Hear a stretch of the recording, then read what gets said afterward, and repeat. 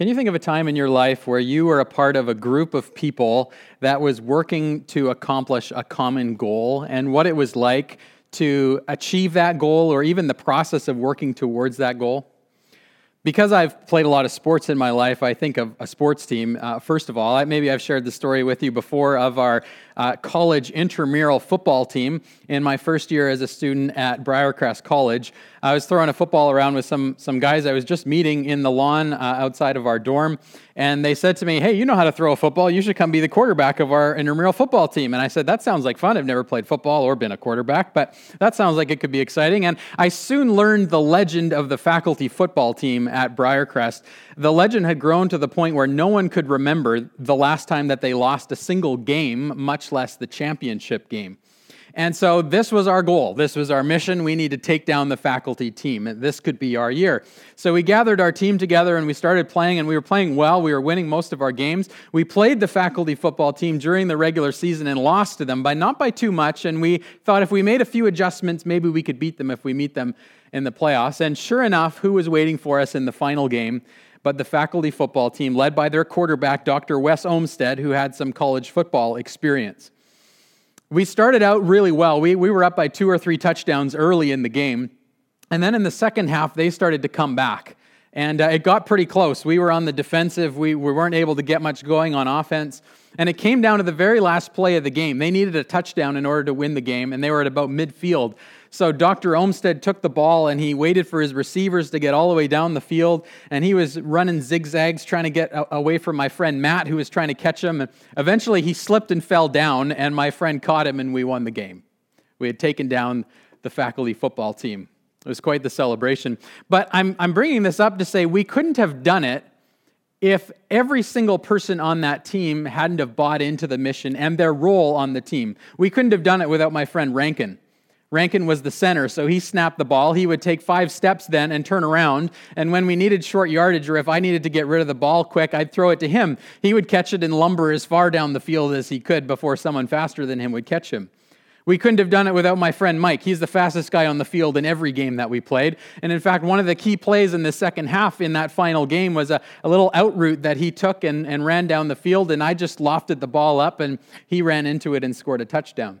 We couldn't have done it without my friend Matt. He was the one who chased down Dr. Olmsted at the end of the game. He was tenacious on defense and getting the flag of the quarterback or someone running with the ball. We couldn't have done it without my friend Evan, a big giant man who would be effective on defense, knocking down the ball, and also could catch as a receiver. We couldn't have done it without my friend Scott, who was a good receiver but also a good quarterback. So when I wasn't playing well, he would step in and throw the ball. We all had our part to play. We all had a role, and we all bought into that role, and we were able to accomplish something that was pretty fun. Now, there are things more important in life than winning an intramural football league.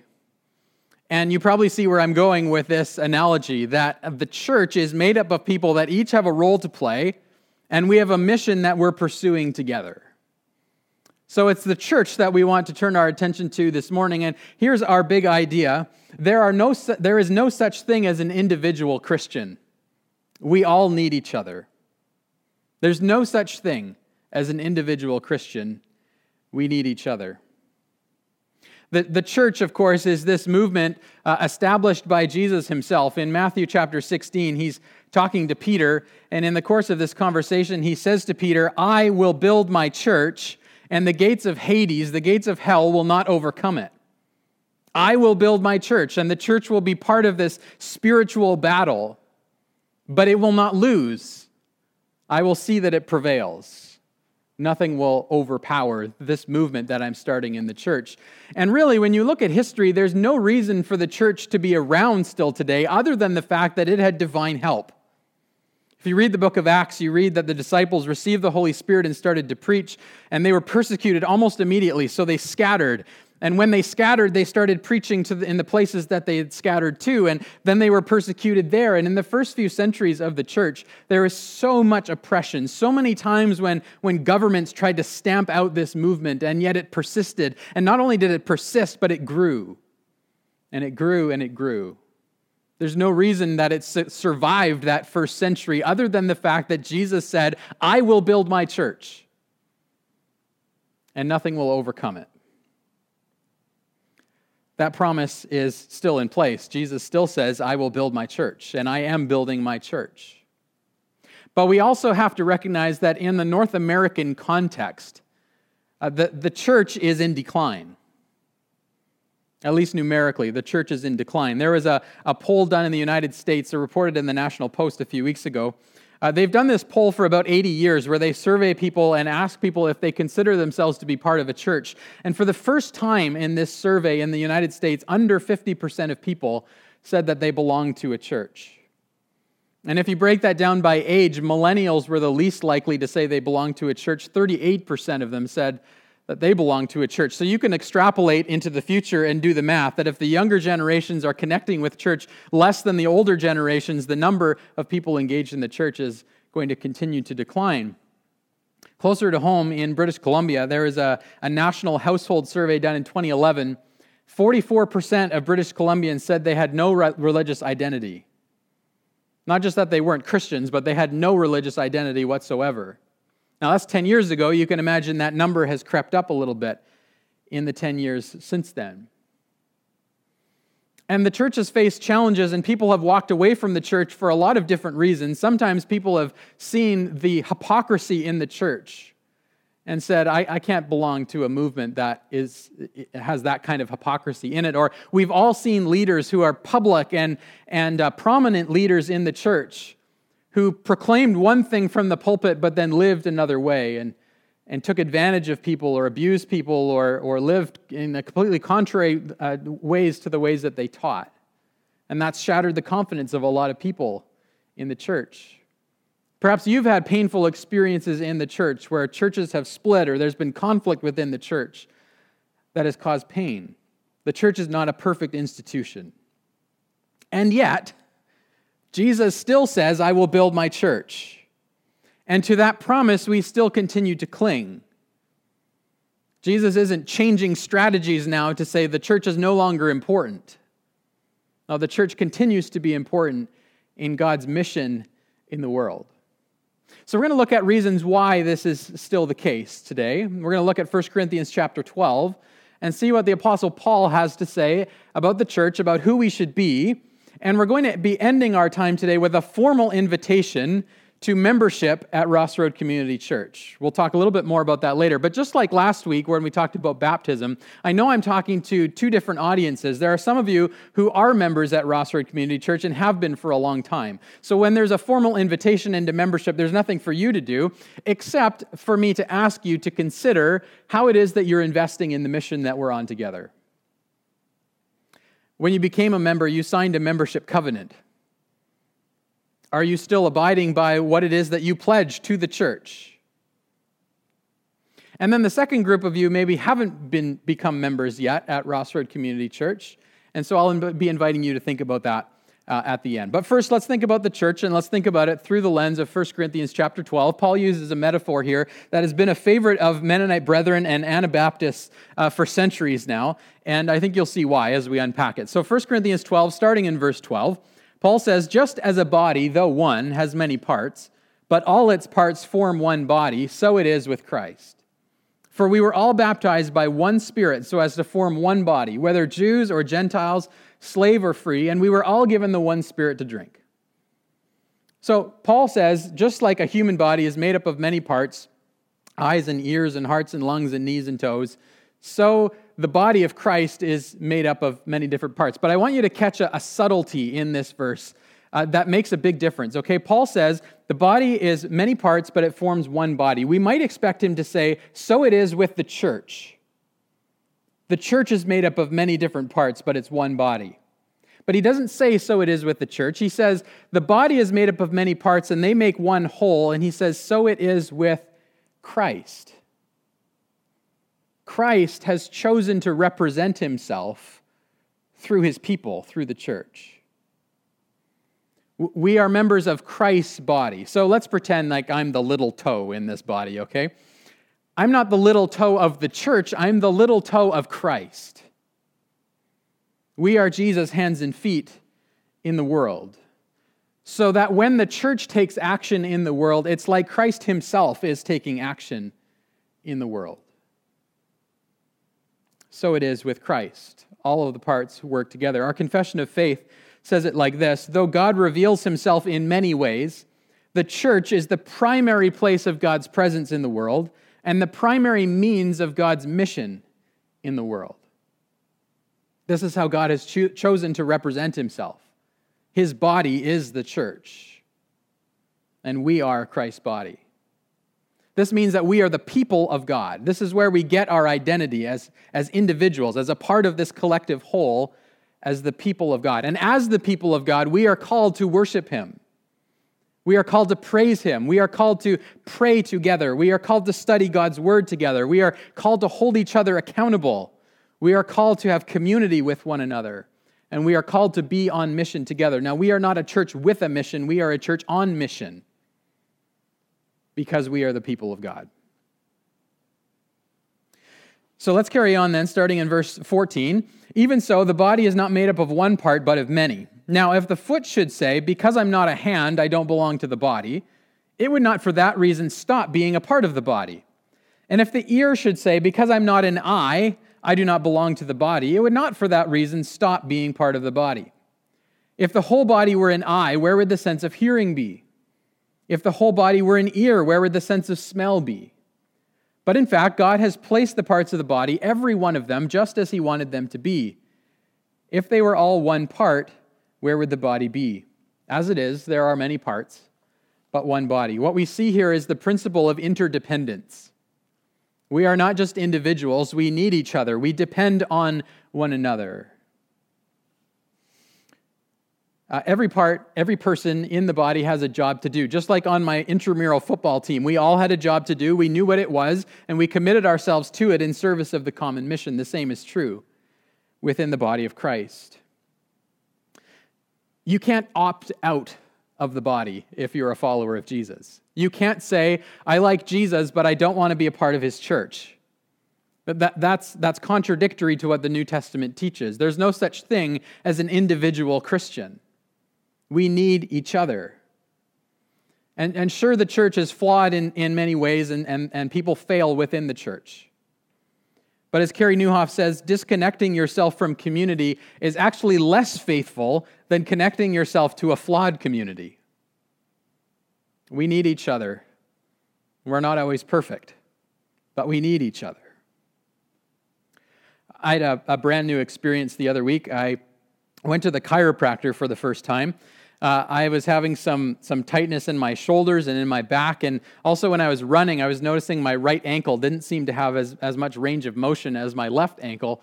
And so I went into the office, and you have to fill out a form telling them about all your problems, and there's a long list of things like what's exactly wrong with you. And I also noticed that headaches were on there, and I thought, yeah, I have actually lately have some headaches that have been worse than any other headaches I've ever had, so I'll check that off as well. So I went in and started talking with the chiropractor, and she started talking about some of the problems I was having. And so then she started kind of poking around in my back, just kind of feeling where things were out of place. And she got to my right hip, and she said, do you have any problems with your right hip? I said, no, I've never noticed anything. Well, she said, well, it's all locked up.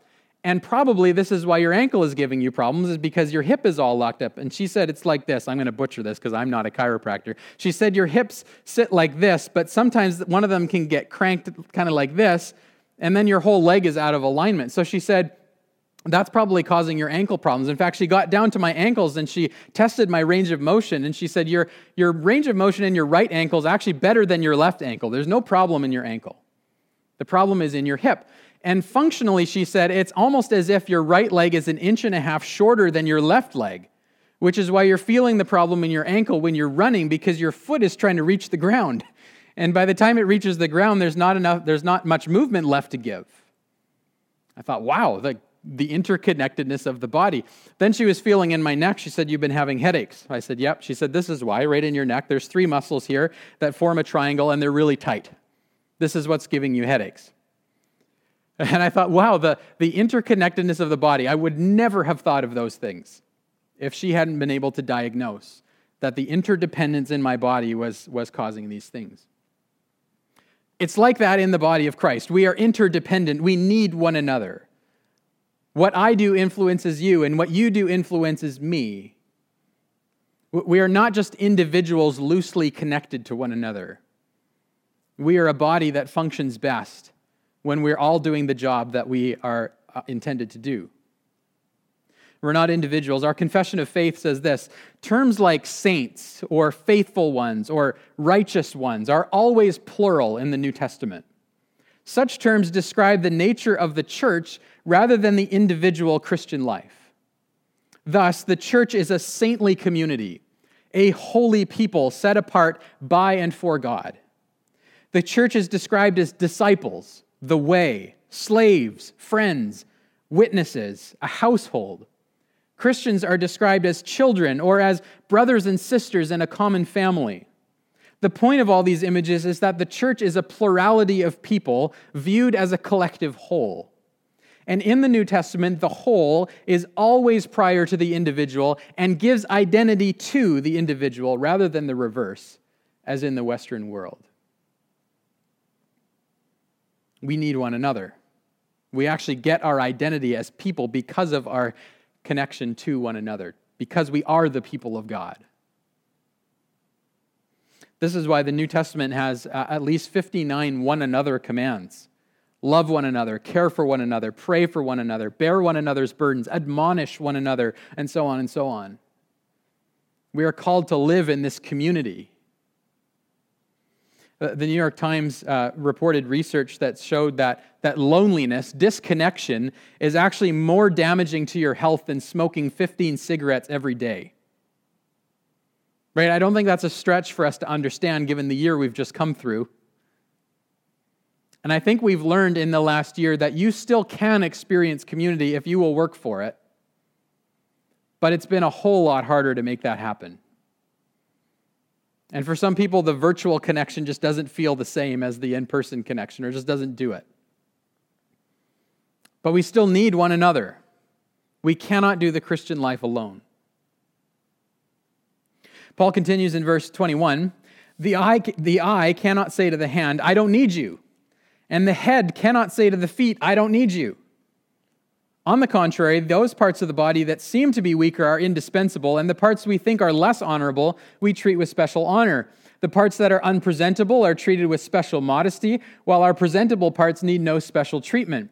But God has put the body together, giving greater honor to the parts that lacked it, so that there should be no division in the body, so that its parts should have equal concern for each other. If one part suffers, every part suffers with it. If one part is honored, every part rejoices with it. What do we see here? We see that every part matters equally. Every part matters equally. We might have different roles, but we all have the same value. Some jobs might seem less honorable or less exciting maybe, but they have the same value.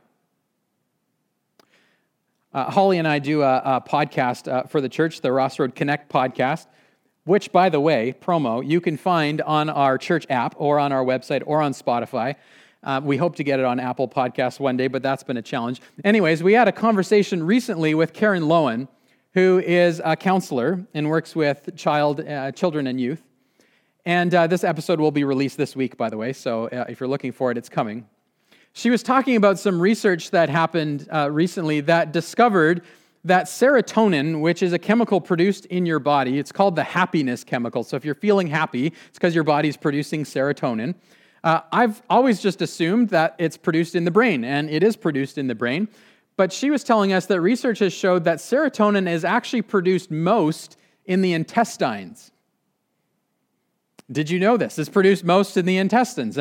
And so there's actually correlation here. So if someone suffers a brain injury, within a matter of hours, there's often a physical response in the gut because there's this connection between the brain and the intestine. But if you had showed me a picture of the brain and the intestine and said, which is most important, I would have picked the brain 10 times out of 10. The intestine to me feels like one of the last stops for waste on its way out of the body. Important, yes, but the brain runs everything.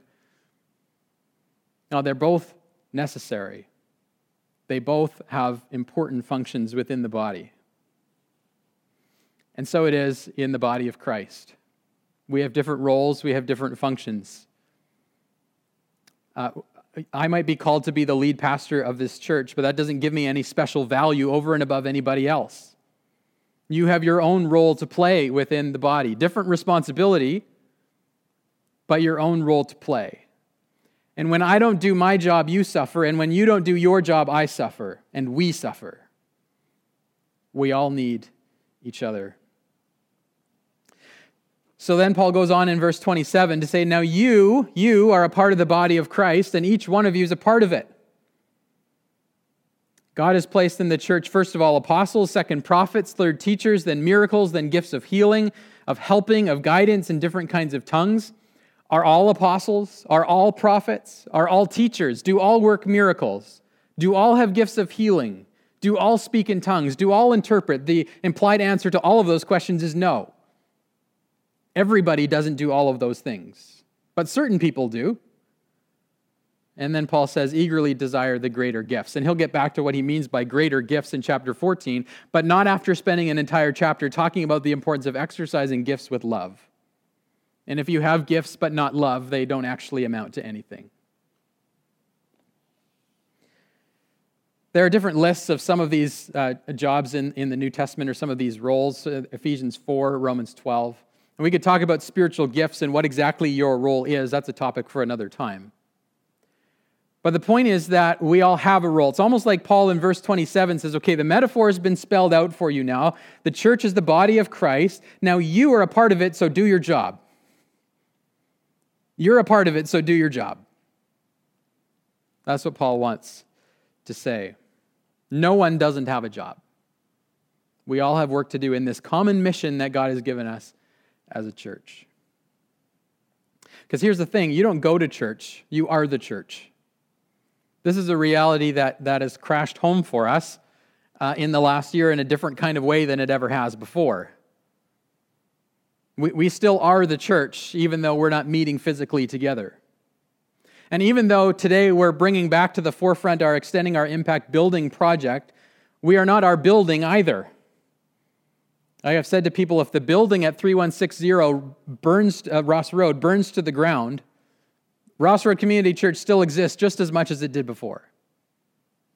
Now, our building is a tool for ministry, and we ought to care for it, and so investing in it and in this Extending Our Impact project makes a lot of sense for us, and we ought to carry on with that. But we don't put our identity in what it is we want to build. Our identity is as a group of people, the people of God, joined together on mission. Jesus never said, attend me. He said, follow me. Part of following him will be attending church and being a part of the gathering of God's people. But the goal is not to attend, it's to engage the mission. I can remember as a teenager, I played 2 years of junior B hockey. The first year I made the team as a 15-year-old, which I wasn't expecting, and I don't think the team was expecting either. But I made the team out of training camp. My second year, I got to training camp with the attitude of, well, I'm a veteran now. I made the team last year. I'm going to make the team again. And so I had done no preparation. I had not worked out. I had not gone running to get myself in shape. I just showed up. And so I remember the first day of dryland training, we went for a run, and then we were doing push-ups and sit-ups. And I was around all of these guys who were hungry to make the team, and the number of sit-ups I could do was laughable compared to everybody else. They were way higher than me. I wanted to be part of the team, but I didn't want to put in the work. Folks, that's not how the Christian life works. You don't just attend without being a part of the mission. You can't be a Christian in name only. It requires action. And there's no such thing as an individual Christian. We need each other in this mission that God has given us. James Brownson says that human associations exist to pursue the ends and goals of the individuals who make up the group. And this is certainly not the most important goal or purpose of the church, which is blessed to be a blessing, called by God to be the salt of the earth and the light of the world.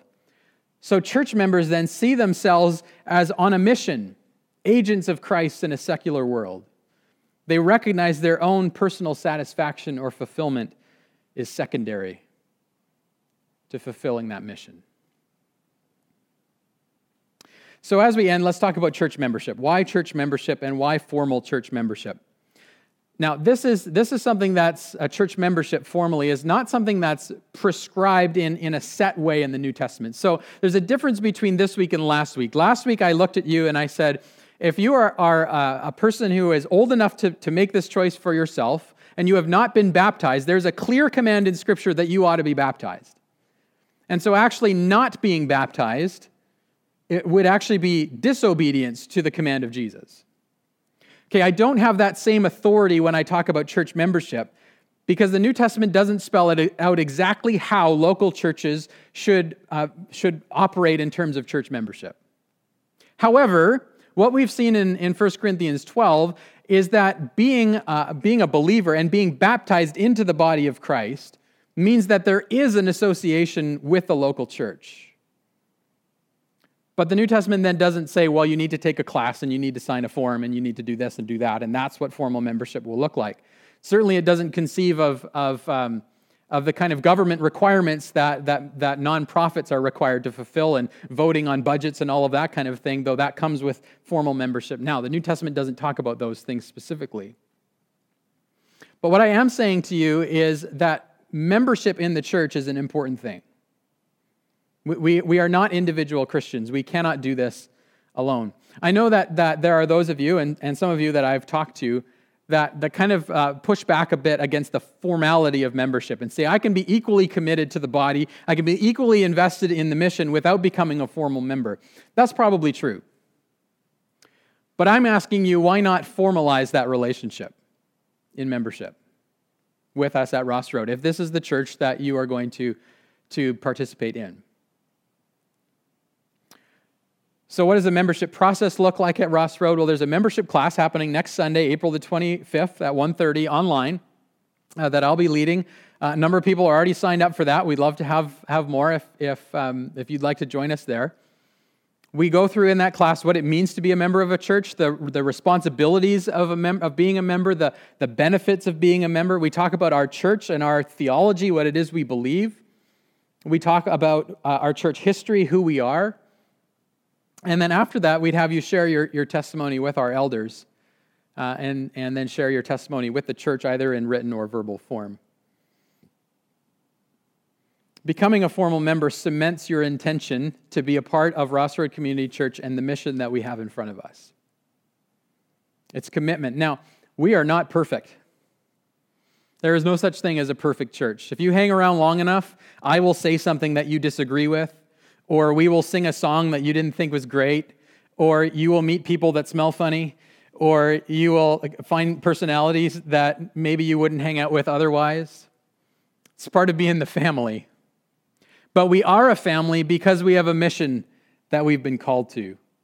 We firmly see ourselves as pursuing the mission of helping people find and follow Jesus.